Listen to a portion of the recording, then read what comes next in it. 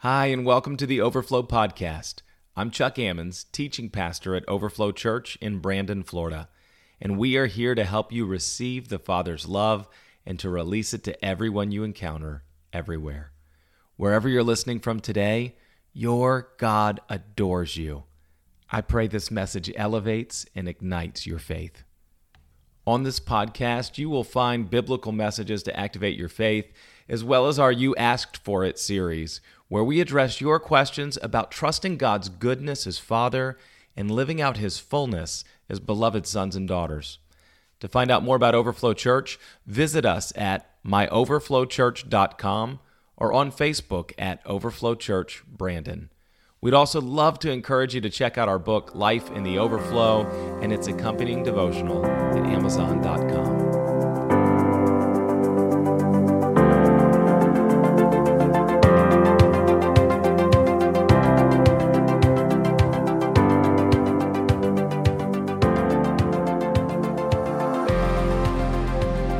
All right, well, good morning. We're greeting you from the dark, and God said, let there be light. There it is.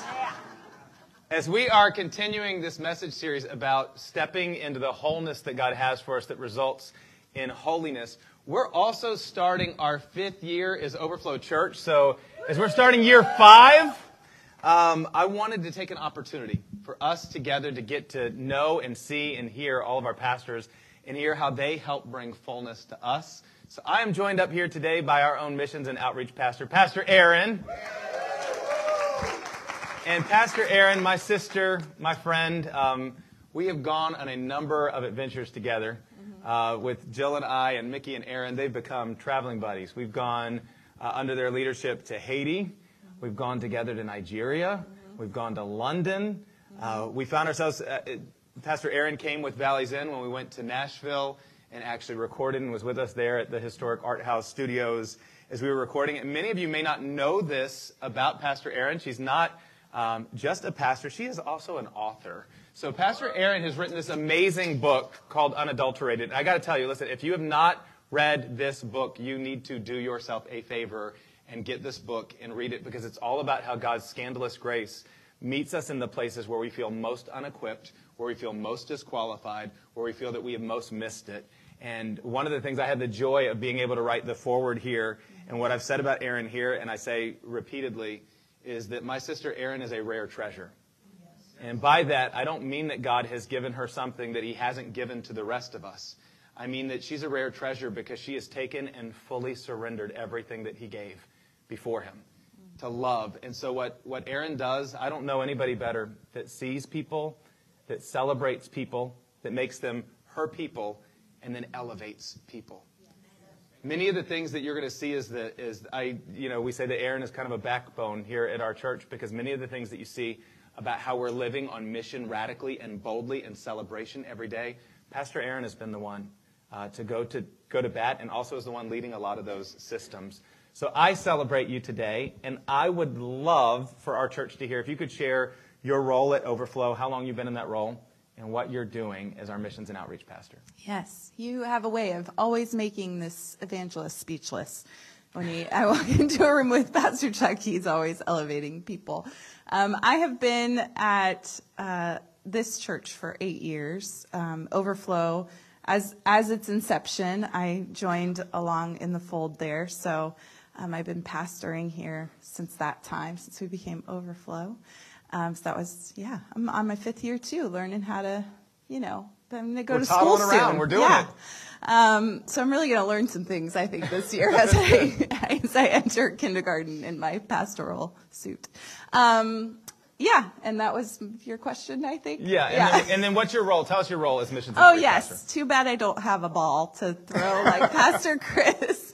I serve, I think, if there's any place where there's a first impression on campus, I oversee that. So our digital outreach team, with the direction of Courtney Lambert, I oversee that team, the buildings and grounds, including our aesthetics, and then the hospitality team. So any place where there's a first impression that our guests might come in as the resident evangelist here, that's my role, to make sure that they feel welcome. So if you're a new first-time person welcome. I hope our teams have done well to serve you today. Yeah. And so that would be Erin's role as missions and outreach pastor Sunday mornings. And then what you're going to find is, for her, it's going to spread 2 levels beyond that. So one is we're a missional community church. And so you're going to find that much of where we're walking on mission, she's leading that. And then also we're a church that's been called to Brandon, the Bay, and beyond. And so can you just speak just briefly about your role as it pertains to our missional communities? Mm-hmm. And then really that beyond piece of where God's calling us out in mission as a church. Yeah, so that's really where my heart lies. Where I get my hands very dirty is in the places of connecting missional communities to their mission. I have a great passion for that. I want to see the church. I love the bride of Christ, and many evangelists, they'll get tired of the church because they don't move fast enough. And so they want to go out. But it really is in the organization and the beauty of the bride of Christ that evangelists elevate and wake up the slumbering saints inside the church. And so when evangelists leave the church, the body is missing. It's missing out on kind of the feet that make it move. So you'll hear that language a lot from me. Let's move, let's go. And so I vet the missions partnerships that we have to make sure that they're legitimate and that you guys as missional communities aren't wasting your time. So I kind of go first in that way. And then beyond that, any of our missions outside of the walls of this church, that's just where I like to be. I always would prefer to be outside the doors and with people who are just don't know a lot of Jesus at all. And so the kind of dirtier they are, the darker it is, the more I like to be there, because I just light shines brightest in the dark. So that's where I love to be. Yeah, and we get to go actually outside of the walls next week as we celebrate our birthday together. So we're not going to be here next week. Yeah. Tell us where we're going to be. We're going to be at Tony Saladino Park. And we have these beautiful grounds here, right, that just could hold us all. But the vision really is to get the church as often as possible outside the walls to say, hey, we're here. The church is really meant to equip the saints for the work of the ministry. And so the idea is that all week long we're out there doing the work of the ministry. So that when we come in, we're celebrating what God has done. We're reflecting on what he's done.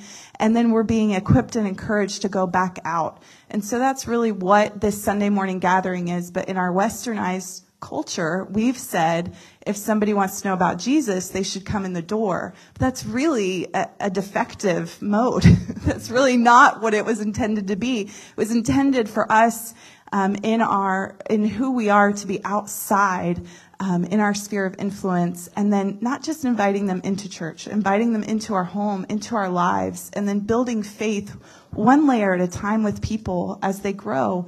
And then when they're ready to be equipped and encouraged and celebrated and all that, then coming inside. So, that's kind of the role of us as saints. That's so good.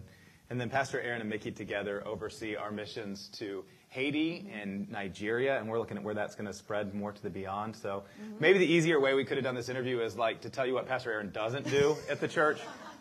But she is doing a whole lot and bringing a whole lot of glory. And so this is my favorite question that I get to ask our pastors, because I believe that when we agree with what heaven is saying on earth, things change.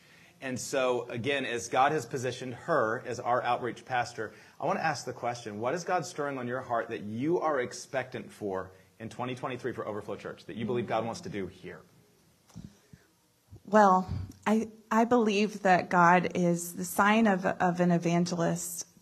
What we see Jesus doing is bringing people together through signs and wonders, and not that we need that to believe in him, but I believe that there is a lack of faith in the church, in the body of Christ, to say that we don't need that anymore, or that and I believe that we're to come expectant to see him do the things that he's always been doing, and to just radicalize and shift from our intellectual selves to a spirit of faith. And so I want to see a spirit of faith grow in the body of Christ, that we would come expecting God to do things that we've never seen, to see his fullness on display in each of us, and not just for the mighty Christians.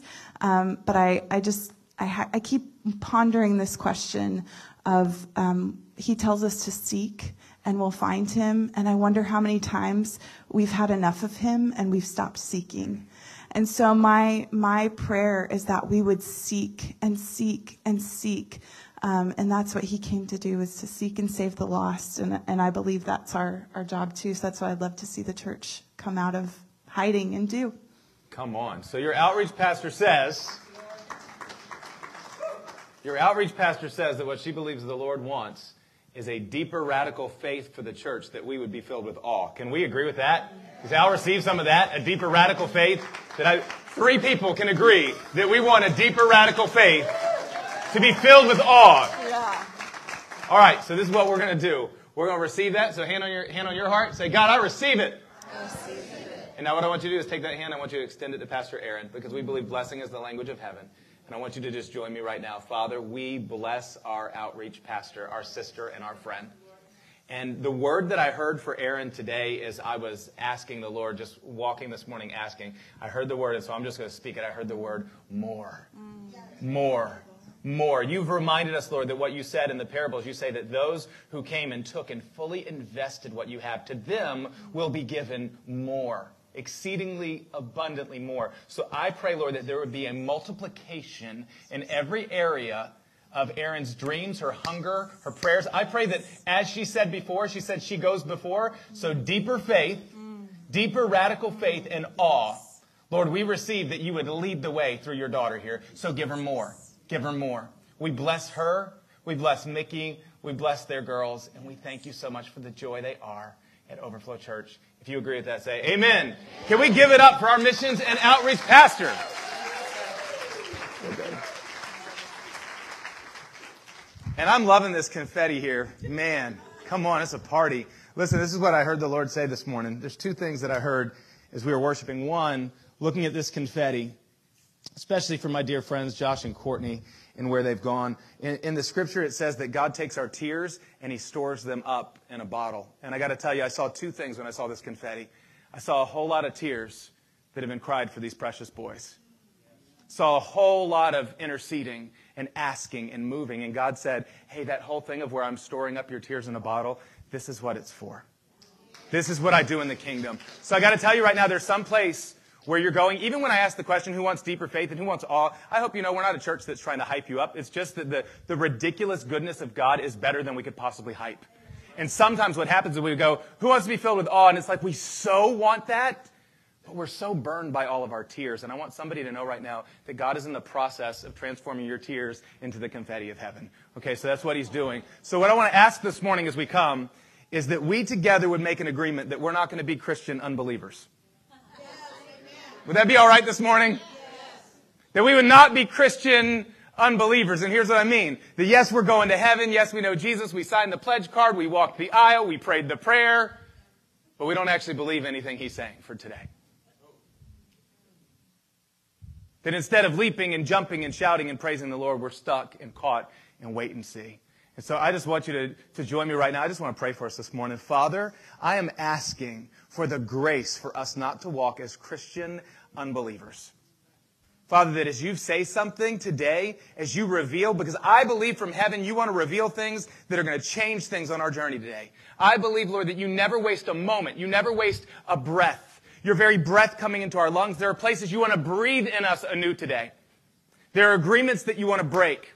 And so, Father, we're not going to trust our intellect, our reasoning. We're not going to trust a presentation. What we're asking for is the grace from heaven, the transforming grace that we would believe what you say. Father, let it land on fertile soil today. If you agree with that, say amen. 1 Peter chapter 1, verses 3 through 9, it says this. It says, praise be to the God and Father of our Lord Jesus Christ.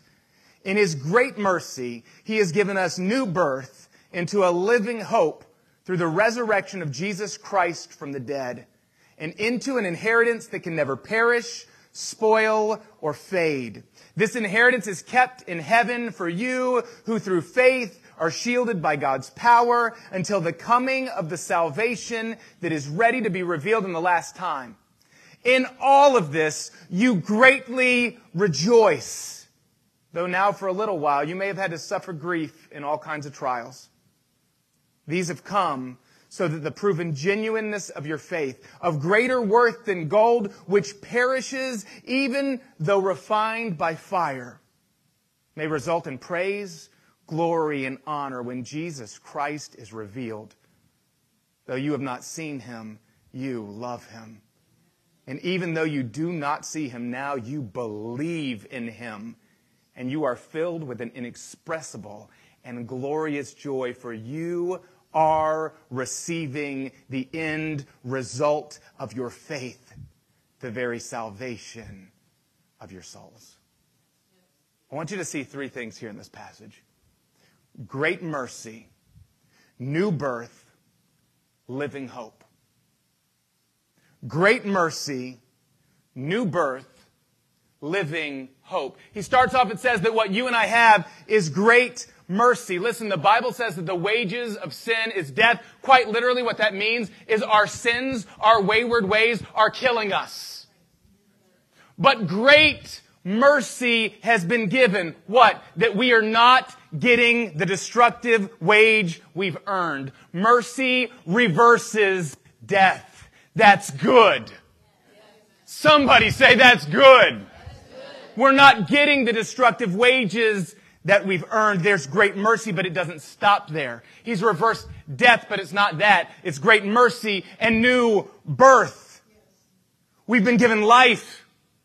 And I find many days I'm like Nicodemus going, God, I don't get it. How do we crawl back into our mother's womb a second time? He says, no, this new birth that I'm giving you is a birth of the Spirit. We shared last week that you and I are spirit, so you can't possibly be more spiritual. You are spirit, and in Christ you've been made new. What does that mean? It means that you and I now have a new heart that beats to know him. We have a new mind that thinks the very thoughts of Christ. It says that you and I have the mind of Christ. That we have a new nature. What does it mean? That our heart isn't our own worst enemy anymore. So somebody look at your neighbor and say, I'm new, y'all. I'm new, y'all. And there is no way I can ever go back to what I used to be. So listen. So here it is. He gave great mercy. He gave new birth. And if we understand that, he says there's a result. And the result is this: living hope. The word hope in the Bible, it's an expectancy that God is good and that God is in control. Now, we have this value here at Overflow Church of expectancy, and we chose the word expectancy instead of expectation very deliberately. See, an expectation is when I'm in the driver's seat and I've got a picture of some good thing that I want for my life. I've drawn out the blueprints. I know where I want the bus to go. That is an expectation of good. In expectancy, we totally shift out of the driver's seat altogether. In fact, we say, I have no clue where this bus is going. I don't know how many turns and twists and rises and falls we're going to have on the path. I don't know how it's all going to work out, but I know this. I know that my God is good. And I know that my God is God. So where I am on the road right now, if it's not good yet, it's not over yet. See, expectancy gets out of the driver's seat and says, Lord, I'll let you drive. I'm going to stop demanding, understanding all of the answers. I just believe that you are good. A living hope. What does it mean that our hope is living? It means that it breathes, that it moves, that it grows up, that it runs, that it soars, that we don't just survive or get by, but that we live. What does God want for us this morning? Great mercy, new birth, living hope. And here's what I love. This is just a few little verses. The beginning of this passage of Peter.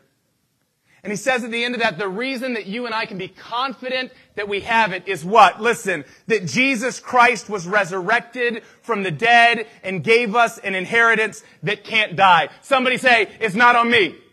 It's not on me. It's like being called out like, who's it? Not it. Not it. Who's your inheritance based on? Not it. It's not up to me. Why? Because my performance is going to be all over the map. But here's the deal. An inheritance is not up to you. See, an inheritance is based on the treasures that someone else earned, that were legally transferred to you by death because they adore you. Now, here's the only difference with a Christian inheritance. You know what it is? so that our giver got him and us up out of the grave, and he walks with us today. That we have a living inheritance, and whether or not you know it today, it is being held in heaven for you. It's reserved. It's secure. Somebody can breathe in this morning. The papers have been signed, and it's done. When Jesus walked out of the grave, the enemy's plans for you stayed back in there. And here's the coolest part. This inheritance that we have from God is an account that we can draw from today by a thing called faith. See, we're called to live from the riches of our forever inheritance where there's always more than enough. And this is where I get excited. This isn't even what I'm preaching on today, but this is where I get excited. Peter says, if we would presently see our lives from God's perspective, we would understand that what God is doing, 1 Peter 1, is that God is shielding us. In a way much like the artist Kevin Carden captured. I love this picture here. Can we pull that up? In this painting of a father with his daughter. All she could see is her father's face and this gift of flowers that he's giving. In the same way, we are told that God is shielding us. Now here's the only difference. His shield never fails, and it's way bigger than anything that's coming against you today. And so Peter says, because of all of this, you greatly rejoice. Here's my question. Do you? I got to be honest, I don't. I don't nearly enough. I don't rejoice nearly enough. I get worked up about things that won't matter 12 days or even 12 hours from now. I'm prone to worry and to wander. I seem to forget. And then what happens is church becomes a pep rally to pump me up all over again, to be convinced of what is already mine in Christ. If there's a problem I'd see with modern Christianity, I would say it's something like this next slide here. See, if Oprah gives away a car, these are the responses that we see all around us, people losing their minds. But when Jesus shows up and offers an eternal inheritance that can't spoil or fade, we're like, it's nice. I'll ponder on that for a little while. I'll consider that. Is this not what we do? Oprah shows up, you get a car. Ah! And you still got to pay the taxes on that thing. Ah!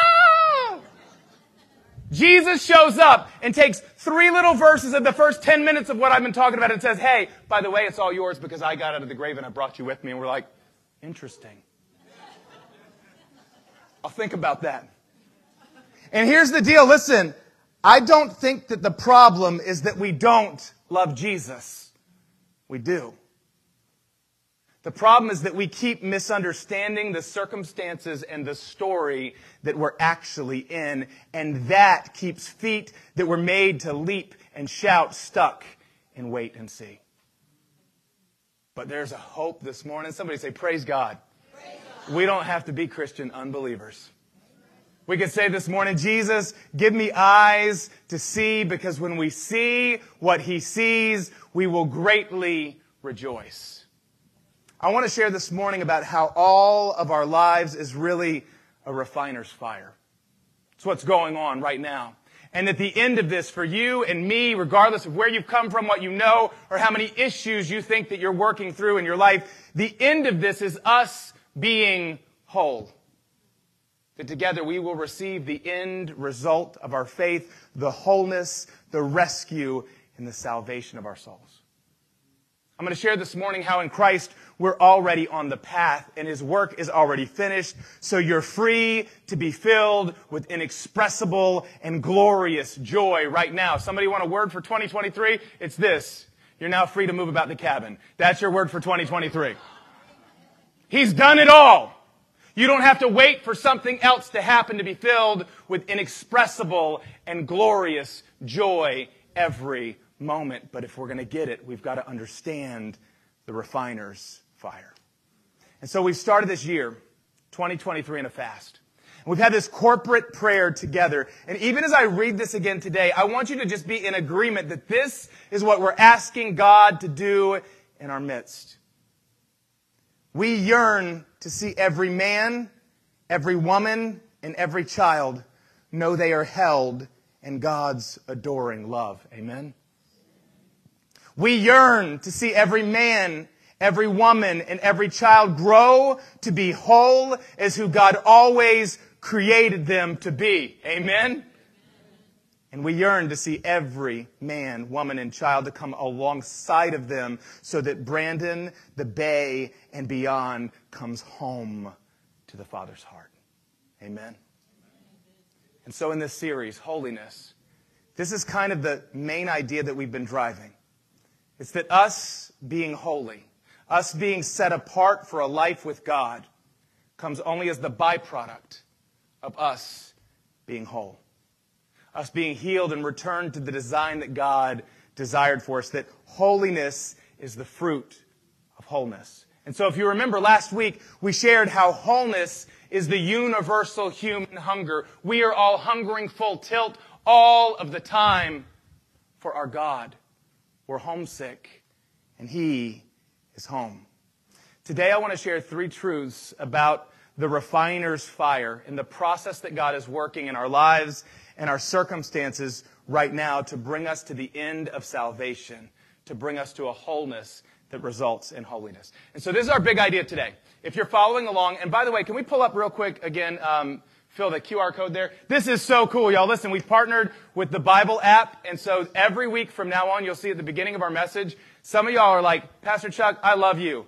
And I tried to follow along and write at the pace that you talk, and I started a fire in my seat because you were going so stinking fast, and I'm resenting you by the end of the message. You don't have to resent me or forgive me after church anymore. We've got an app right here. If you just scan the QR code here, you've got that. And then on the Bible app, you can actually save that. So if there's a note that God speaks to you today, it'll keep it there. The Bible app stores it for you. So super, super cool. So if you want to follow along with notes today, you can just get it right there.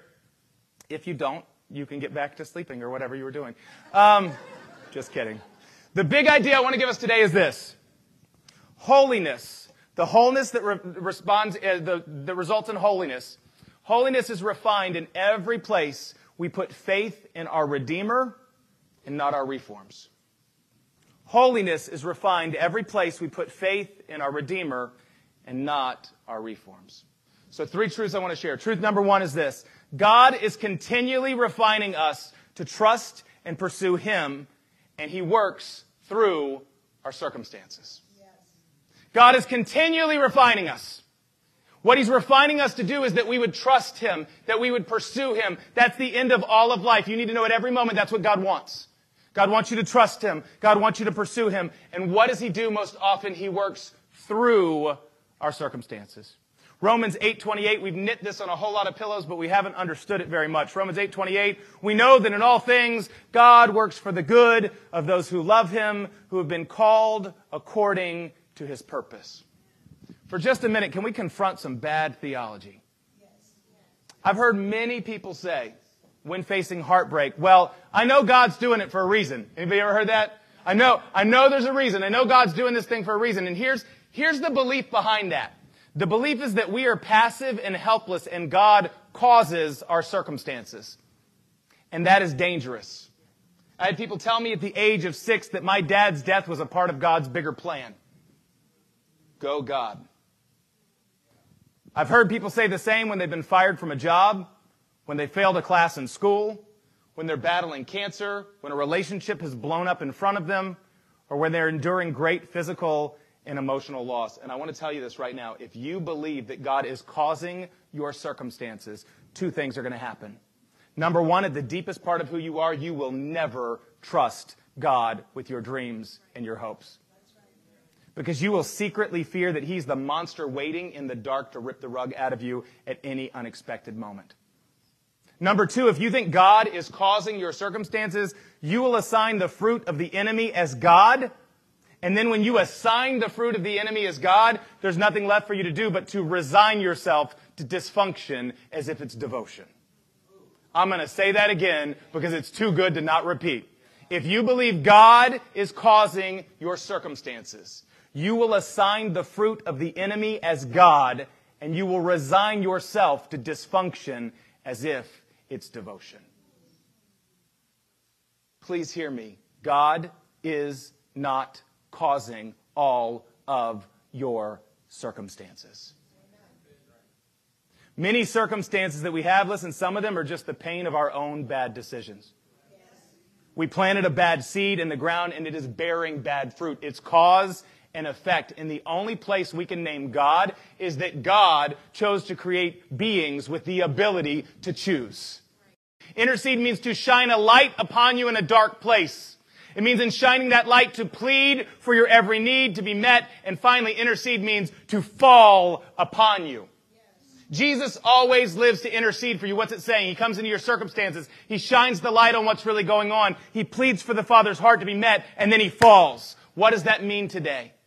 It means that wherever you find yourself, whatever your circumstances this morning, you can be assured that Jesus is already there, ready to shine on you, pleading as the fullness of the Father for your every need, which he's already purchased to be met, and ready to fall. What does it mean? Where you're running from God right now, he's interceding.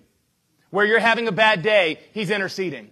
When you just did that thing you promised you'd never do again and you're cursing yourself, he's interceding. When you don't feel it, he's interceding. When you don't understand it, he's interceding. When you're angry at him in the world, he's interceding. There has never been and there will never be a moment that God will not be on the scene in your life, ready to fall, so you will step from wherever you found yourself into the next step of wholeness. And all you and I have to do is stop trying to save ourselves and let him fall already. Yes. Yes.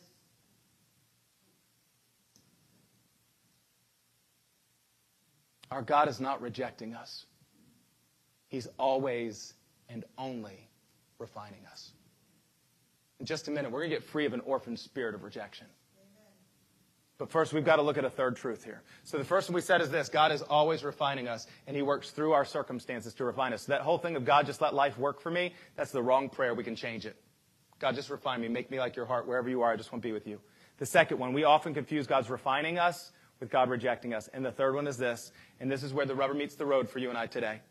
We will either trust God's ability to refine us through our circumstances, or we will trust our own ability to realign our circumstances.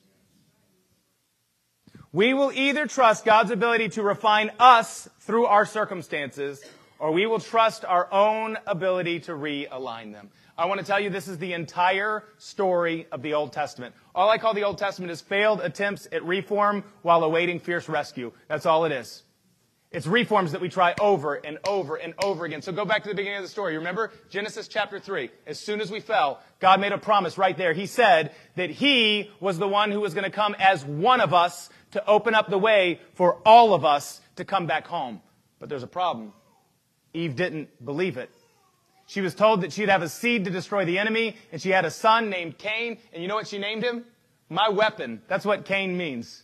Cain is my weapon, the one who's going to crush the enemy. Here's the problem. It was the wrong kind of weapon. We've been birthing a lot of the wrong kinds of weapons ever since. And from there, the Old Testament story, it's reform plan after reform plan after reform plan. We tried being one nation under God.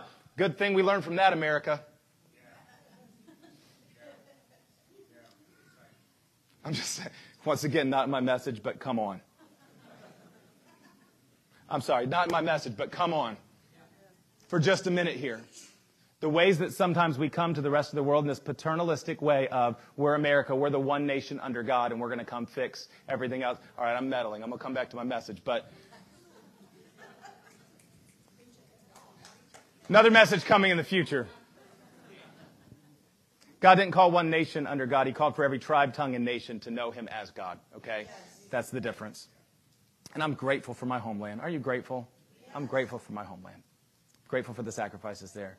But listen, the reforms that we try to say we're going to make ourselves holy enough, if we could just get prayer back in school, everything's going to be right. Oh, good Lord.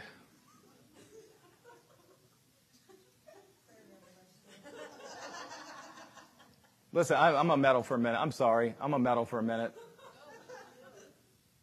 We put out all this stuff that we want to be pro-life, and most of the church actually just wants to be pro-birth, okay? That's the problem. So we come to people that are in very difficult places, and I'm going to be one of the most pro-life, but I'm pro all of life, pro-abundant life.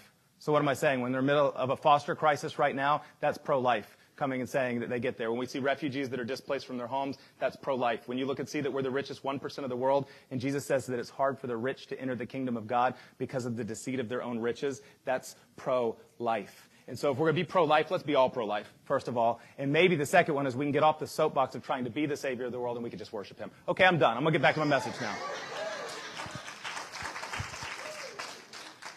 I'm probably getting an email somewhere. Okay.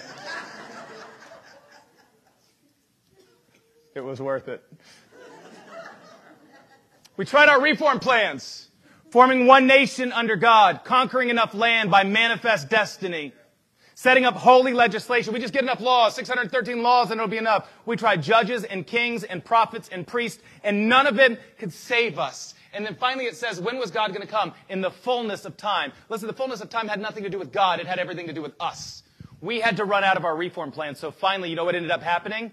We ran out of things, and for 400 years, everything fell silent. And God looked and said, are you done?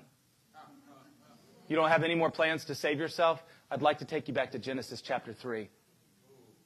And a seed was born of a woman, a voice coming out of the wilderness. Salvation is here. See, the problem all through the Old Testament is the people didn't believe that God was sufficient to refine them. So instead, they tried to realign their circumstances through their own reforms. And we're still doing it. I would call this when I can, then I can thinking. It works like this. When I can lose the weight, then I can finally feel worthy or beautiful. When I can get my dream job, then I can finally rest. Until then, I've got to climb the corporate ladder and figure it out and strive, and I'll sleep when I'm dead. When I can find love, then I can be whole. In fact, researchers have said, looking at the top places that we look for happiness, things that we believe, they've listed the top 8. I want you to see this on this next slide. The top 8 things that we believe will make us happy, the wrong things that we trust. Number 1, we look for happiness in our next purchase. I'm going to buy something, right? There's a reason Amazon is killing it right now because it's number 1 on the list. Number 2, in the next payday. That's either through our salary or the lottery. Man, the lottery is climbing. If you ever read the statistics of people who win the lottery and what happens afterwards, it's because, again, when you're chasing that is the source of your hope and you get to the top of the pinnacle, you're going to find you're more miserable than you've ever been. Number 3, they trust their next relationship. Oh, I need more friends, I'm lonely, or I need to fall in love, or my relationship with my spouse, or my relationship with my kids, or my relationship with my parents, and we fixate everything there. Number 4, in their next physical enhancement. I like how they said that. It's a real nice way to say it. Diet, or an exercise plan, or a haircut, or getting a look. I got a look when I was growing up from my parents, but that was a different thing. That was a look like you're disobeying. Number 5, in their next competition, something they can conquer. Number 6, in their next job. Number 7, in their next escape, an adventure or a vacation or an experience. And then number 8, in their next barrier to blame, the lie believing that it's a person or a situation that is the source of our unhappiness. Now, I got to tell you, when you look at this list, some of these things, not all of them, number 8, we just need to strike number 8. That's scapegoating. Jesus came as the last scapegoat. You don't need to scapegoat anybody else, okay? But many of these, when they're in their proper place as a response to God inviting us into wholeness, they could be awesome. So I want to be really clear here. I have nothing against goals and discipline. I set many goals in my life. I set goals in how much I'm going to run. I set goals in the number of books I'm going to read a year. I set goals every week in the time I'm going to spend as a writer. I set goals in my eating. I'm a very goal-oriented person. I have no problem with goals. In fact, I believe that's a great place that God grows us up into maturity, doing things over time that lead us to health. That's awesome. But there's 2 dangers with our goals. Danger number 1 is when you write a plan for your life that is driven by you and not obedience or sensitivity to God. You've come up with the plan of what you believe, and that's going to make me happy, and then you're expecting God to come through. Number 2, when we base our wholeness or our value or our joy or our worth on how well we execute the plan. Because here's the problem. Our performance is going to ebb and flow all over the map by a million factors that are not in our control. And if you and I can't hold on loosely to let God lead and redirect, we will lose our peace because we'll find ourselves striving for happiness where what we needed was wholeness.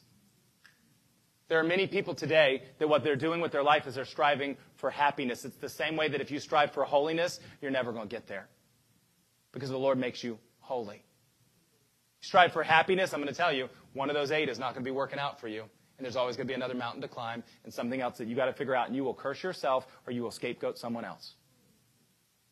We search for happiness when what we actually need is wholeness, and this is what you'll find when you seek wholeness and put your life under the Lord, then holiness and happiness come as a fruit. And man, it's a tasty and beautiful fruit when it comes that way.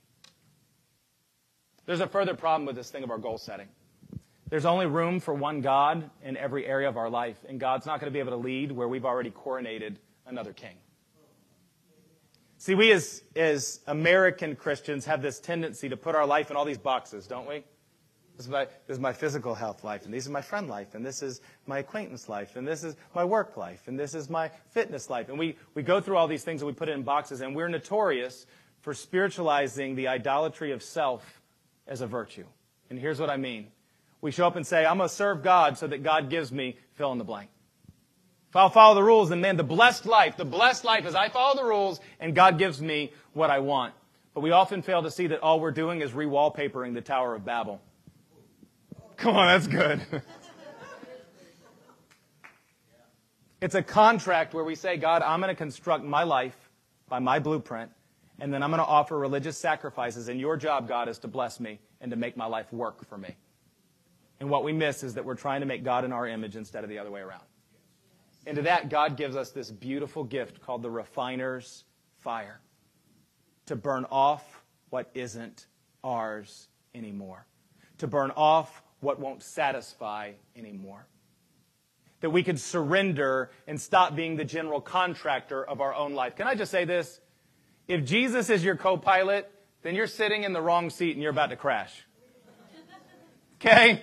Because I'm just saying, if we're going for a ride and I can have a choice of Jesus driving your car or you driving your car, I'd rather you not be like Jesus is my co-pilot. I'd rather you move over and let him drive. Somebody was in pain there. Sorry. This is what I would say for us this morning to get very practical, and then we're going to apply this.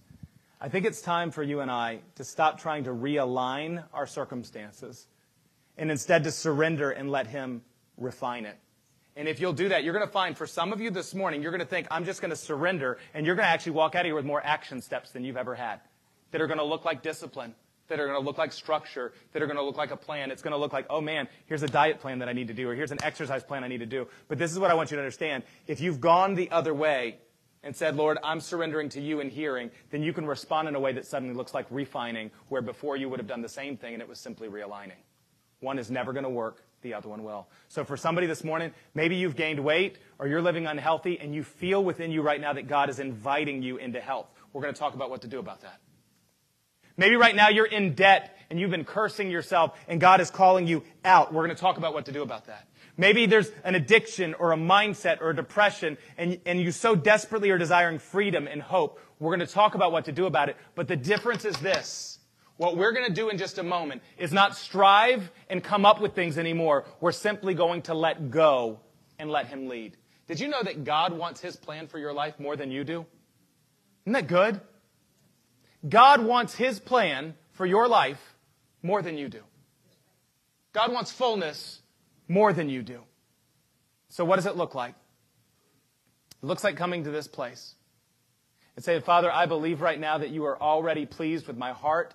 You've already given me an inheritance that can never spoil or perish or fade. I'm already on the road to wholeness that results in holiness. So I have one question today, not what am I going to do, but Father, what do you say? And as I hear what you say, I'm going to commit to follow you as I walk in the midst of a spirit-filled, spirit-centered community down a long road of refining. So for somebody this morning, the hope that we need is to stop trying to hold our lives together and to let the refiner in. And so in this, I want to give a time of a clear activation. What I've been doing these first few weeks is asking if you'd take your phone out with me. We've been taking some notes these first few weeks. And Nathan, I'm just going to invite you to go ahead and lead us in a time here. I'm going to ask that you would take your note out. Maybe you have a notepad that you've started a few weeks ago about how the Lord is speaking to you and asking. And first, in a minute, we're going to stand up. We're going to release some things. We're going to be ministered to. It's going to be awesome. But first, I want an honest minute between us and God. There are 3 questions I would like for you to put in your phone. And we're going to allow a little bit of time and a little bit of space. And I'm simply asking this right now. Holy Spirit, as you delight in us already, as you love us, and Father, as I know in this room that we love you, we want you, would you come and speak? Would you give us your thoughts? Would you give us your heart? Question 1 I want to encourage you to write on your phone is this. What circumstances am I trudging through in my own strength? Question 1. What circumstances am I trudging through right now in my own strength? This is something that you're going to look at in your life, and you know it doesn't look like the fullness of what God is inviting you into. Maybe right now it's physical health. God's telling you to lose weight or take better care of your heart or your cardiovascular system or to exercise or to change the way you eat because of a doctor's report. And you've just been carrying it around like some kind of scarlet letter. You've been trudging through in your own strength. Maybe right here you're going to write, getting out of debt. I feel like I'm buried in a mountain of debt. Maybe you're going to write, I seem obsessed with everyone else's approval of me. Maybe it's a freedom from a thought pattern or an addiction. It's just this thing that you keep coming back to that doesn't feel like life to its fullness. It just feels like trudging through. Maybe you'll write the relationship with one of your kids or your spouse or a friend or a coworker. Maybe right now you're just so sick and tired of being sick and tired. Maybe right now you'd say, you know what? I'm letting my schedule dictate my life. I'm given over to busyness. I feel like a machine and I'm exhausted. Somebody needs to know this morning, God would never do that to you. He wants faith like a child. So this first question, all I want you to ask, what circumstances am I trudging through in my own strength?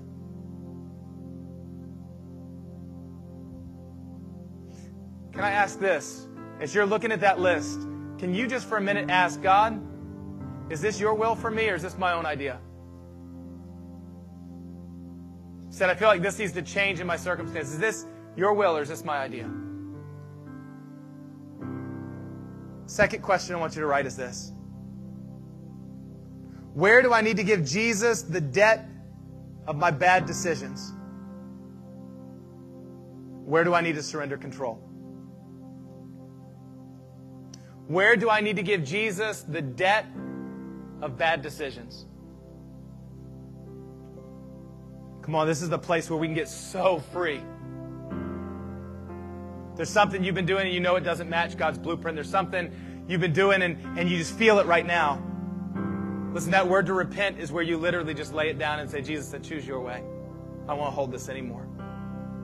We're going to pray shame off of you in Jesus' name. Second part of that question, where do you need to let go of control? Where is it, if you're really being honest, you think your vision for your life is going to take you further than God's vision for your life? And so you're holding on with a white-knuckled grip. And today He wants to show you, no, I'm really, really, really good. I've never been rejecting you. I'm always refining you to something greater than you could ask or imagine. You need to let go of control. I feel there's somebody here that your whole life has been driven by lists. You even have a list for how to manage all your lists. You have all the steps that you have to do. You go to conferences or messages, and it's always 1, 2, 3, 4, 5, 6. By the time you get done, it's more things than you could ever possibly do in the day, and God wants you to rip up your lists. God wants you to surrender your lists. You've been afraid of the messiness of your own heart as if it would be too much for God, and He wants you to surrender because He chooses you today. Where's He calling you to surrender? The third question is this, and then we're going to move. The third question, what would a Holy Spirit-led refining look like? And here's where I want to get really practical for a minute before you stand. Would you ask God in this moment, God, what are you wanting for me? And how can I join you? God, what are you doing in my circumstances? And how can I join you?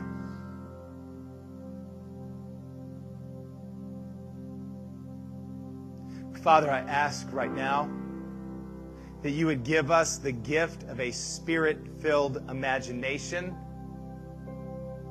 that we'd be able to envision just a taste, just a glimpse of where our life could go with you. You just take a minute and write down right now, this is what it would look like, Lord, to be free. Okay. So if we've got it, here's what I want to do. We're going to respond collectively in releasing some things and allowing some of those places where we lay things down for God to come and fill us up. So I'm going to ask with that right now, if you would stand with me. And we're going to do 3 things this morning. I'm going to ask our ministers to come up to the front. Now I want to tell you, in any part of what I'm about to say, if something resonates in your heart and you're like, I need somebody to pray with me about that, I don't want you to wait for a further invitation. I want you to come out from your seat and come straight to one of these ministers that they can agree with you. If the Lord says, this is what I'm doing, and I want somebody to pray with you or pray for you, you just step out. Here's the 3 things we're going to do. Number 1, we're going to give Jesus right now the debt of our bad decisions. So I want you to imagine right now, whatever it is that you've done to this point that you feel hasn't pleased the Lord.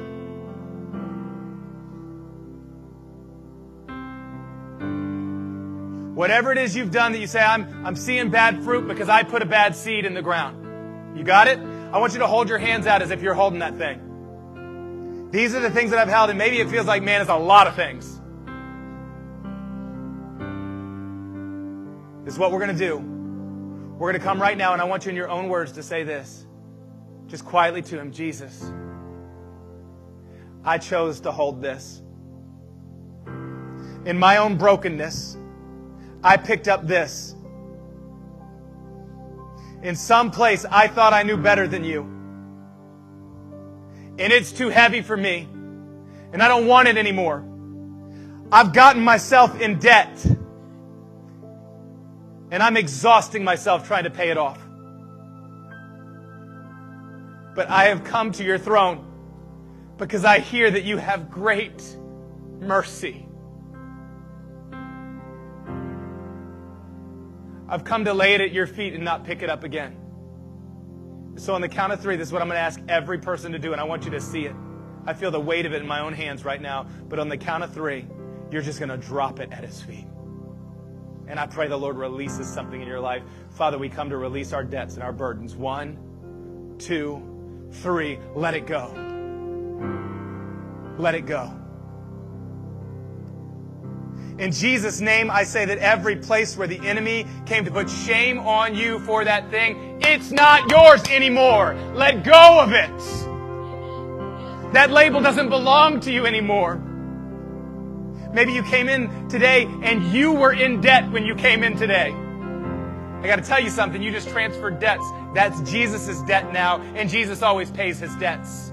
Your only job is just to walk with Him. But somebody, you need to square your shoulders. You need to lift your head. You need to breathe in again as the beloved.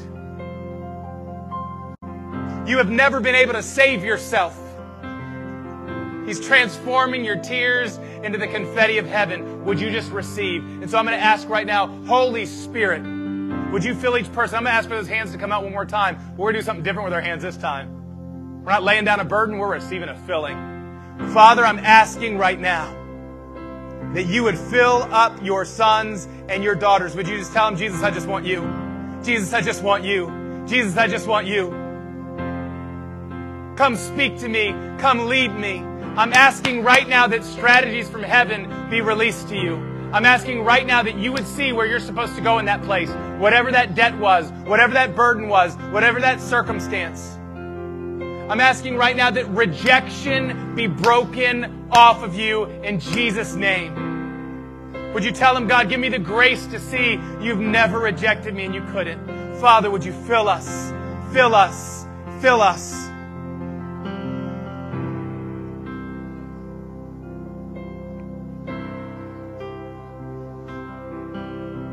Here's the last thing we're going to do with your hands open before him. I want you just to ask him, Jesus, what do you say is the next step? In this long road to wholeness, listen, he says, I'm leading you to ever increasing levels of glory. What is he saying? It's a marathon. Stop trying to figure out how to get to the finish line. You're already there in Jesus. You just need the next step. Holy Spirit, would you reveal the next step right now? Would you reveal the next step? Would you reveal the next step? Would you reveal the next step? I want to do this as a way for us to walk in this collectively together. As you have your eyes closed before the Lord, if the Lord has shown you something that he says, this is your next step, I'm just going to ask for you to lift one hand up, just so we see it. We're just going to stay here for a minute. The Lord has shown you something this week that he said, this is where I'm inviting you into your next step of wholeness. Just hold your hand up. Yes, Lord, I pray for more, that you would reveal the next step. That you'd reveal the next step. Would you just ask him right there from where you are, Lord, what is it you'd have me do? Father God, with these right now, I pray that your filling would come. I pray, Father, for a fresh anointing to be able to know, to hear, and to walk out everything that you've said. We will not misunderstand our circumstances. Just this last prayer. Would you say, Father, I invite your refining fire?